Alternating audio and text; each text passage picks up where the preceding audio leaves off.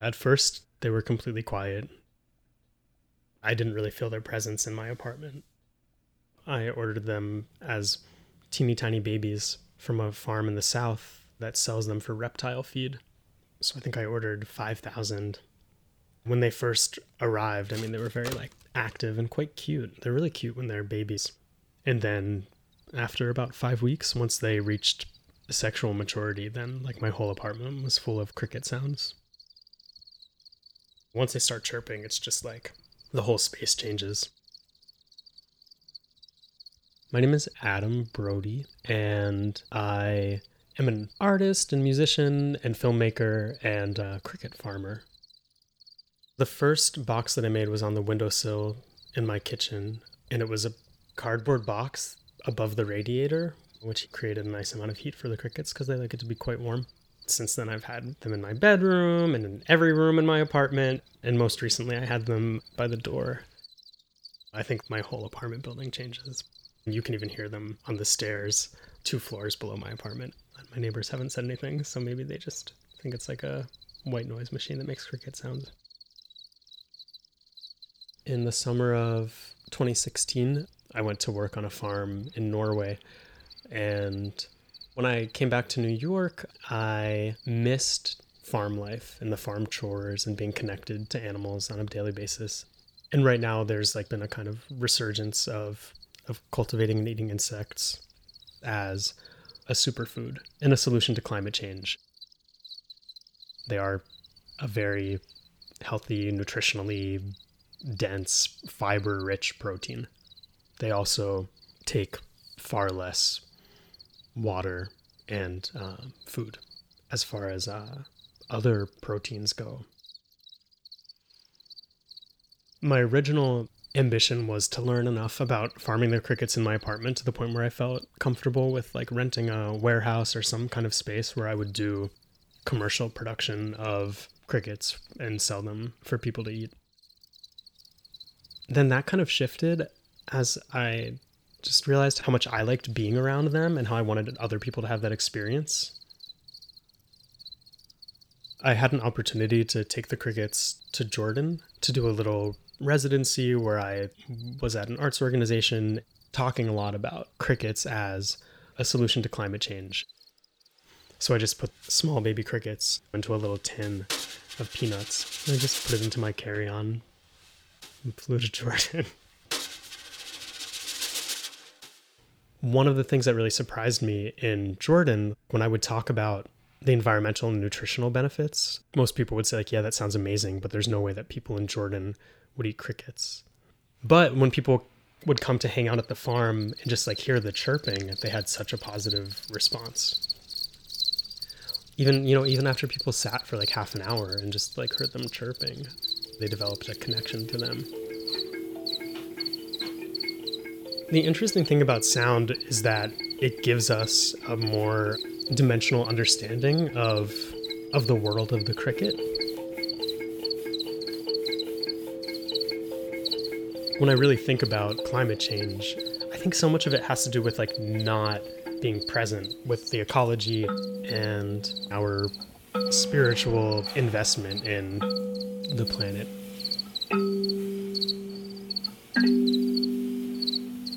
The cricket songs are the real point of entry into all of that.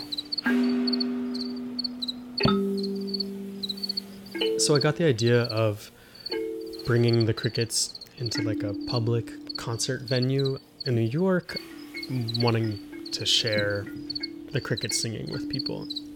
I was talking with my friend Jude about it. Jude is mostly a percussionist, but she plays lots of little instruments, and we had the idea that maybe we could be performing with them. So we just spent time with the crickets chirping and just imagined what a 4-movement cricket concert would be like. And in the course of the concert, we also added a heating pad to their container. When it's warmer, the crickets chirp much faster, basically. There's an old farmer's trick even where you can more or less accurately calculate the temperature by using the pause between chirps. some of the stuff that we were doing was about mimicking the cricket, and then other things were more about creating textures for the chirps to exist in. And then some of it was more kind of like conceptual, like what does it feel like to be a cricket? Yeah.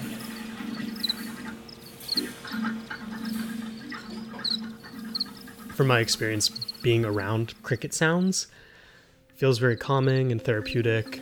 In my apartment, at least, I can't hear the city sounds as much, and it just kind of creates a really nice aura of calm.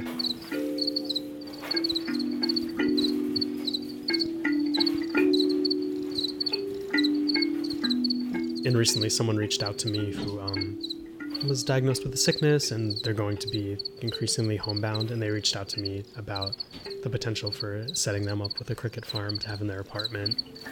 Everyone has some sort of positive association with the sound of cricket singing.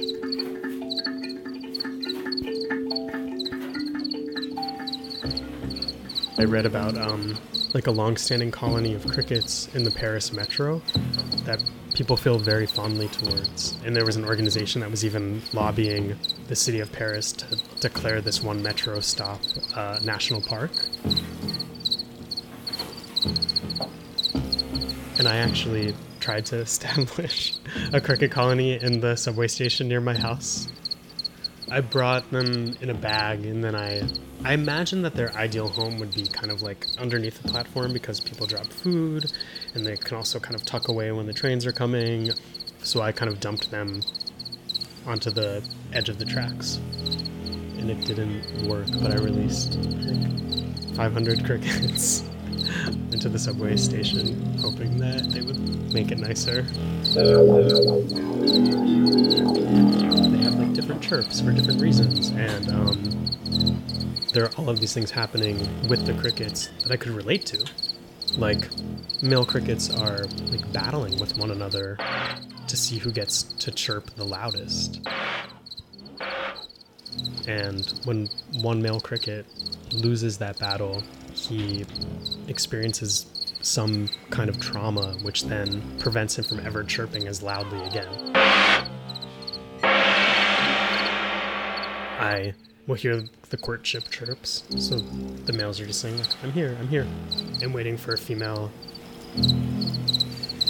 Occasionally, the sweet chirp of what I'm pretty sure is the post-mating chirp, which the male makes to keep the female close. They're most active at night. It gets it feels much more communal. It feels like something's happening with the whole colony. A lot of the males are locking in and creating polyrhythms, and then you hear different. It's fantastic.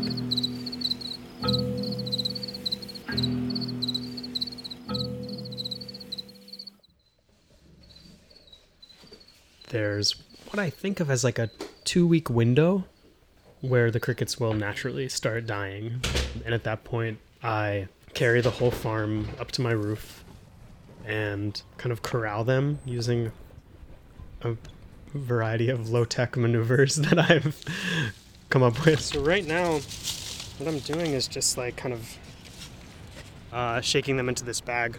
Put the bags in the refrigerator, which initiates the same kind of state of dormancy that they would go into on a cool night.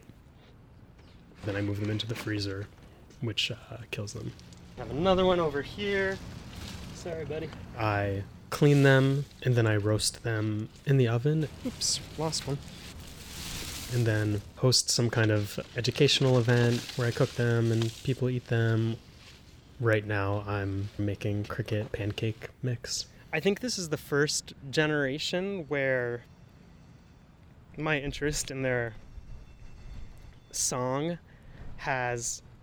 I'm still interested in the idea of crickets as food, but right now I'm why am I harvesting my house musicians?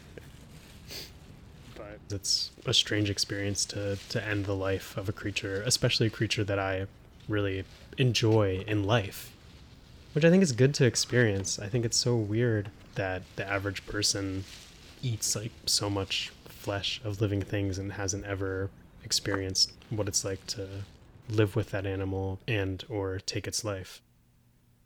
Having just harvested them, my apartment feels like a dead space right now. It leaves a really big hole in my general experience. I really benefit from there being something happening in my living space that has like nothing to do with me, that is its own kind of like culture and world happening. If I wake up in the middle of the night, I can like tune into what's happening with the crickets.